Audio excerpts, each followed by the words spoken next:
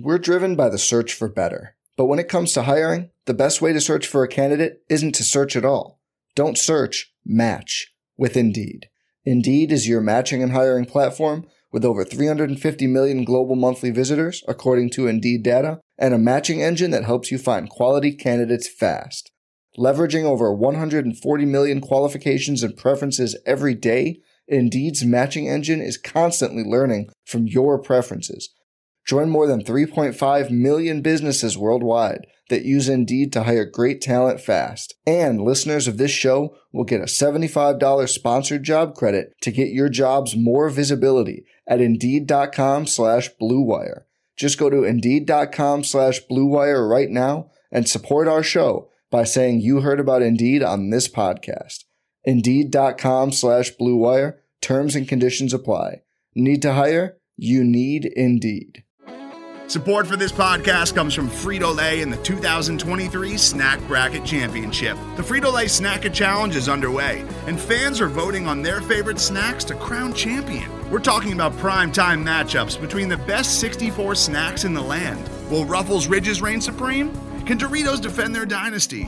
Or will Smart Food use their smarts for a surprise upset? Only you can decide. Get in on all the action for a chance to win up to $1,000 or a year's worth of snacks. Let your snacks be heard. Just go to fritolaysnacket.sbnation.com to vote and enter for a chance to win. No purchase necessary. Sweepstakes ends April 3rd, 2023. Void where prohibited. Year's worth of snacks awarded in the form of 52 coupons, each good for one bag of chips. See official rules at fritolaysnacket.sbnation.com. Hello, friends. Welcome to Mavs Moneyball After Dark. It's Kirk and Josh joining you right after the Kansas City Chiefs secured an overtime win against the Buffalo Bills. Sorry, I just watched the end of that football game. I'm a Chiefs fan, and I'm about to lose my mind. So the Mavericks just put the clamps on the Memphis Grizzlies and won 104-91. So, Josh, what did you think about that damn basketball game? I think two things. One, the Mavericks have this version of the Mavericks, the Luka Mavericks, against this version of the Ja Morant Grizzlies. The Mavericks just have their number. I think it's just a perfect matchup for the Mavericks. I think the last 3 years, I think they're now 7-3 against, since Ja Morant's been drafted by the Grizzlies. They're 7-3 against Memphis. They seem to just play them very, very well. The one loss the Mavericks had to the Grizzlies this year was without Luka and without KP. So they just seem to play the Grizzlies well. It just seems to be a matchup that they can handle. And maybe we can get into why later. And then the other thing is, I don't know how much longer the Mavericks can do this, but they are not shooting the ball well at all, and they are dominating teams in these wins. And it's just amazing to see them pile up double digit, sometimes 20-point plus wins while they're shooting like 28% from three. So it's just amazing. I don't know what it means. Does it mean if the Mavericks start making 3-pointers, they're like the greatest NBA team of all time? Or is it like they don't make threes and it's going to be their Achilles heel in the playoffs? Like, I have no idea. Like, it's a weird season, but the Mavericks keep winning, which is great. And they don't just keep winning, they keep playing fairly dominant basketball. 13 points is not really a good measure of this game because there were points, and I'm going to go through the third quarter. The third quarter, there were a number of points where they were up by 15-20. And then in the fourth quarter, did the game really, or did the Mavs just kind of hold on? No, there were points in the fourth quarter where they got it back up to like 18. And it was just such a suffocating performance to the effect that there's just not really much to say other than holy shit, because at a certain point, they're forcing teams away from taking easier 3-pointers. Like, they're not giving up a lot of corner threes, which is really cool. There are going to be games when teams hit 3-pointers against them because the Grizzlies shot 4 of 24. Like, that's bad. It's so fun. And that's like every game, these Mavs games. It's crazy. Yeah. And so, like, I think we can acknowledge two things are true at the same time. The Mavs defense is really impressive because the defense is so like team based. I want to talk about Porzingis specifically, who is not necessarily team based. Like, man's playing out of his mind on defense, to be quite honest. But then there's also like these teams are shooting like crap against them from 3-point, and like that's gonna swing a different direction. Like the Knicks game, the only reason the Knicks won is because they shot lights out from 3. Like that happens some games, but you look ahead at sort of aspects of the schedule, and there's a real argument to be made that the Mavericks are just they're going to be favored more nights than not due to who they're playing and how they play. Yeah, totally. I mean, I just don't see any other way you could refute that. And if you want to get into Kristaps and the defense, like let's because it was awesome. Yeah, like, I mean, the Grizzlies crush him. He was amazing. Yeah, I mean, you talk about the 3-point shot regression, sure, but Kristaps had 6 blocks, and the team as a whole had 12. So it's just, I mean, in Kristaps, I'm looking at it now. He had 5 in the first half. Yeah, and he has 13 blocks in the month of January and only 5 games played. That's pretty good. So he fouled out, which is hilarious, but he was plus 15 in 26 minutes. Like when Porzingis was on the floor, the Mavericks dominated.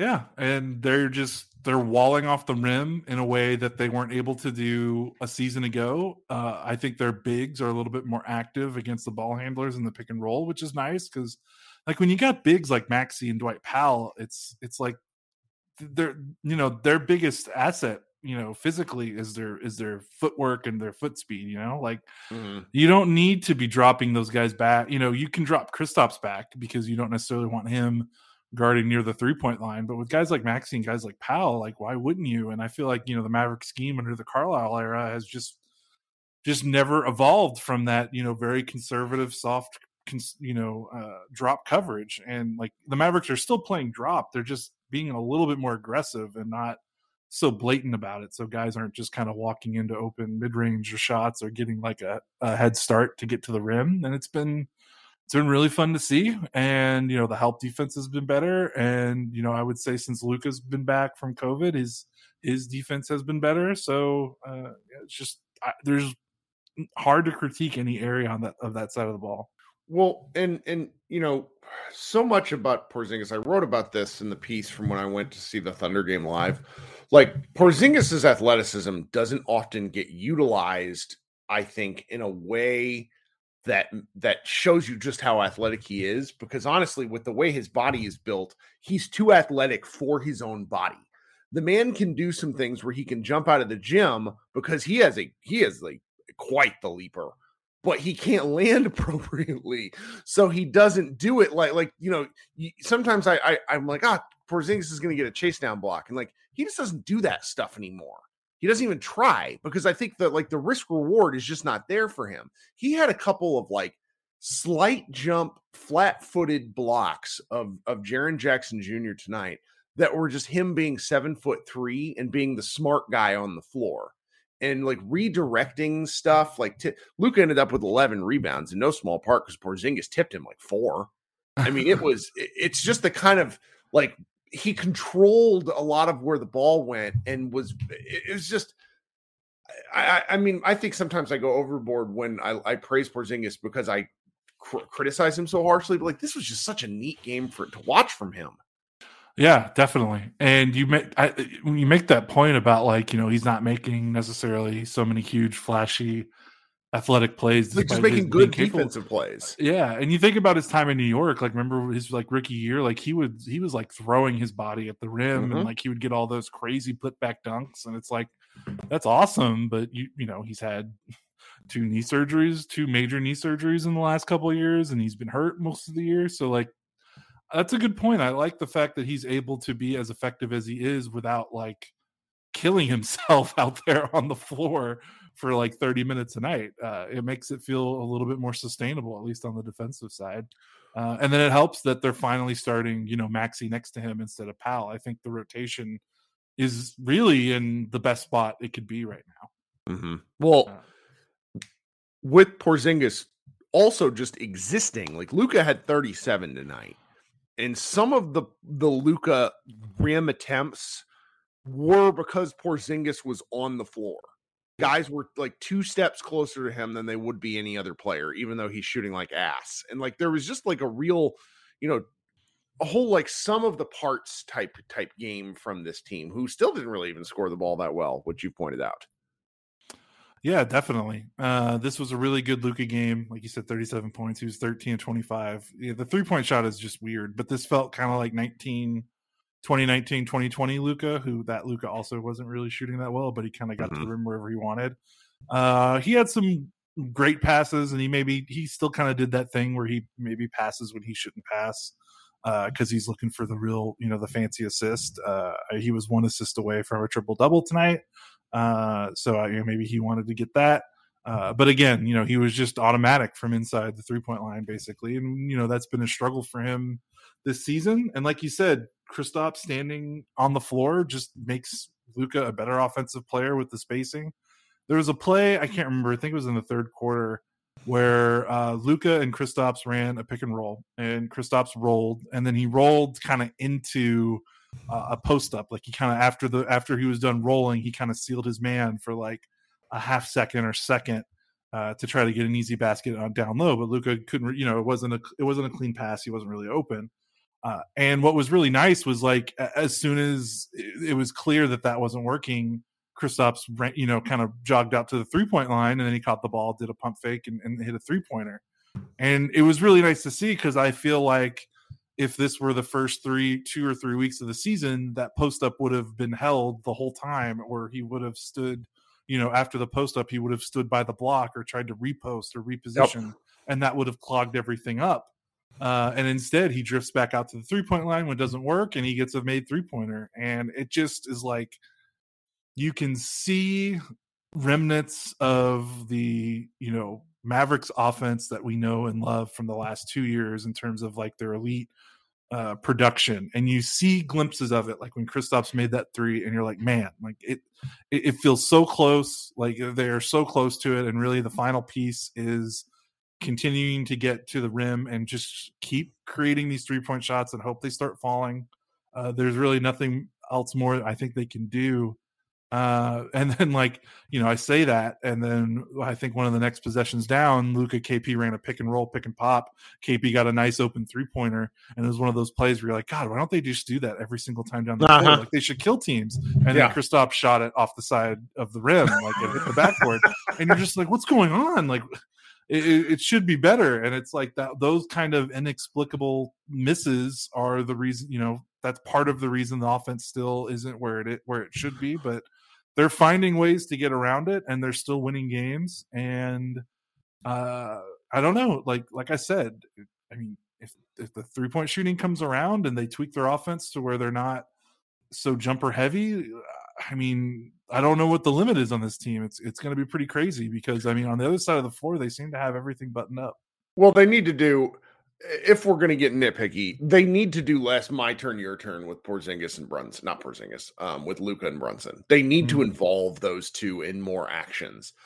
We've seen them do it, and maybe they're not doing it because they don't need to, not to bring this back to football, but like one of the maddening parts about being a Kansas City Chiefs fan the last 2 seasons is that they clearly don't want to give away a lot of game tape. So they just don't do the stuff that they could do.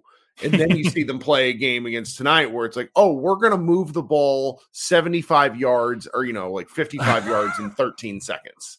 And I feel that way kind of like Carlisle did this all the time, because he just wouldn't run Luka KP pick and rolls. And it just, NBA, I don't understand it, because like the NBA is about spamming stuff until a team can make you stop. Right. Like, and this team has creative enough coaching staff. We've seen enough out of timeouts following stoppages in play where they're doing some really cool stuff to where I don't know, like this is a soft criticism. It doesn't really matter, but you can see it mattering because Luka and Brunson are their most effective off the dribble attackers, and they tend to sideline one of them every play, and I don't get it.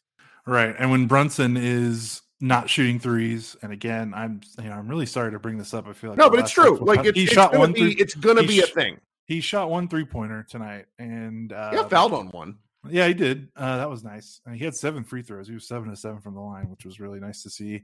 But yeah, you're right. Like, I mean, how many times we talked about how awesome, and we've seen it like once or twice this season, how awesome would it be if Luka screened for Brunson and you had Luka catching the ball at the free throw line and like acting kind of like Draymond Green does in the Warriors offense, except it's freaking Luka and not, and not Draymond, whose offensive game has kind of gone bye-bye. The possibilities there feel like they could open a Pandora's box, if they do that. But like you said, they don't seem to, and part of it, is Luka probably needs to be, that's a part of the game Luka needs to continue to work on and learn more. It's gonna matter in the playoffs. Like to me, it's just like I am very high on Brunson, and unfortunately, when it comes to playoff Brunson, he's going to need, I'm going to be skeptical until I see something. So we saw 2 playoffs in a row where he did not matter at all. And so I would love to see some sort of inclination of the fact that they're looking for different ways of doing it, because him doing his thing off the dribble is so cool to watch unless it doesn't work. And then it's pain. Right, because he relies entirely on scoring from inside the arc. So yeah, that's going to be something to watch in the playoffs for sure. But yeah, I mean, I can't really think of anything else. Like it was you look at the box score, like it just this was like the epitome of a Dorian Finney-Smith game. Stuff in the box, the box score, like all sorts of stuff going on with him. He got him going early. I was just really pleased with this effort, pleased enough to where I did not watch the fourth quarter at all. Just going to tell everybody the truth there. Sorry. Well, you didn't need to, and then that was kind of nice. I mean, the Mavericks, I mean, this never felt like a game. I don't think it got... Which is crazy. That was the 3 seed. Yeah. And Memphis, I guess this is where we have to be slightly fair, and they were missing Desmond Bane and Dylan Brooks. I don't think Brandon Clark played. Nope. Nope. So that's 3 of their, top contributors, and without Bane, their offense just really... They do not have a guy that can replace. Like if Bane's gone, their team really doesn't have the offense around Ja to compensate for that. Because Ja's not near as good in the half court as Luka is. Right. Ja is an unbelievably electric player, but he's somewhat his best attributes are somewhat mitigated when you slow it down to a possession by possession game. He's unbelievable, and he'll continue to get better. But it's just you can sort of see like he shot 31 times tonight. 31 times. Had 35 points. Yeah. I mean, it looked like a Luka 2019 game is really what it was reminding me of. I mean, 41 minutes, lots of volume, imposing his will on the game while no one else could really do much of anything. Yeah, their starting lineup box score definitely looks like a 2019-2020 Mavericks loss. So that's pretty funny. Like they have one of their guys I secretly love is DeAnthony Melton. And he's one of, he's like a guy who they were probably hoping would do a little more. He was 5 of 16 from the floor while contributing 6 boards, 5 assists, 3 steals, like just doing a little, like he's like kind of a Dorian plus game to a degree with, even similar shooting. But it was odd because I'm just high on so many of their players, but it's just a reminder that they're like a young team, like really young team. Yes, they are. And Mavericks now clinch the tiebreaker with them. So if things get interesting in the standings, that'll be very interesting. And they could maybe, that'll help if they want to try to move out of this 5th spot, which they've kind of entrenched themselves in despite playing so well, because the teams ahead of them just keep winning. Jazz are on a little bit of a slump though, but they're still like 4 or 5 games back of 4th. So, but it's not a bad spot to be. Teams below them certainly all have various issues. So the Mavericks feel like they're in a good spot. Like there's not a lot of heat, not a lot of pressure on them right now, which is nice compared to where we were a couple months ago, and they're 2 games up under 500. No, because they're not on some kind of killer streak, which would result in getting some attention. Like we're on the cusp of the national media attempting to make sense of this team, which don't blame them. Yeah. Can't really understand it myself. Here's a great stat from our friend Mavs Highlights. Over his last 10 games, Luka shot 9.2 free throws per game and shooting 81.5%. Yeah, that's huge. That's another way to win basketball games when you're not shooting 3-pointers. So That helps. That definitely helps. They were 23 of 31 from the line tonight. Luka was 9 of 12, Brunson 7 of 7. So, they shot 30% from three, but they're 48% from the field overall. So they were dominant inside the line. They're finding ways to get around it and win by double digits. It's just shocking. Like I keep waiting for one or the other. I'm waiting for either. Okay, well, they're going to either keep winning and the 3-point shot comes around and they'll keep winning, or like the 3-point shot doesn't come around and it's going to bite them in the ass. Yeah. they just keep winning while missing all of their jump shots, which is it's just funny. It's crazy. I don't know what it means, but there's still a lot of season left. We're going till April, so maybe we've still got some time to learn a thing or two about this team. I was talking with friend of the show, Seth Partnow, who he said they're what is it, the shot quality, like I can't remember what the acronym is for the shot quality metric, but their shot quality metric has it was real bad for a significant portion of the early part of the season, probably like the first 20 games. We talked about this. Mm-hmm. It's up to average, and that's largely because they are getting to the rim more. Like there's just no question about it. It's, to me, and I need to investigate this further, I feel like the shot quality is probably still somewhat not great because Luka and KP can't hit anything. So it becomes like a self-fulfilling prophecy where, quote, bad shooters, of which I don't think Porzingis is one. Luka is the second worst 3-point shooter all time for a guy who shoots 7+ threes a game. He's 167th out of 168, I believe. So maybe Luka needs to take, like, I joked in the Slack that we need to come up with a turnovers plus Luka missed 3 metric, because it's a bad possession at this point because his threes are awful. Until he's able to show it for like 10 games in a row, I cringe when he shoots threes. But anyways, we're nitpicking and I'm babbling. Yeah, cleaningtheglass.com has this stat called location effective field goal percentage, which they define as if this team shot the league average field goal percentage from each location, which is rim, mid-range, and 3, both corner and above the break, what would their effective field goal percentage be? So, it gives a sense of efficiency of a team's shot profile. I don't think this is updated tonight's game. Probably not. But the Mavericks are 29th in that stat. Their location effective field goal percentage is 52.1%, which is 29th out of 30 teams.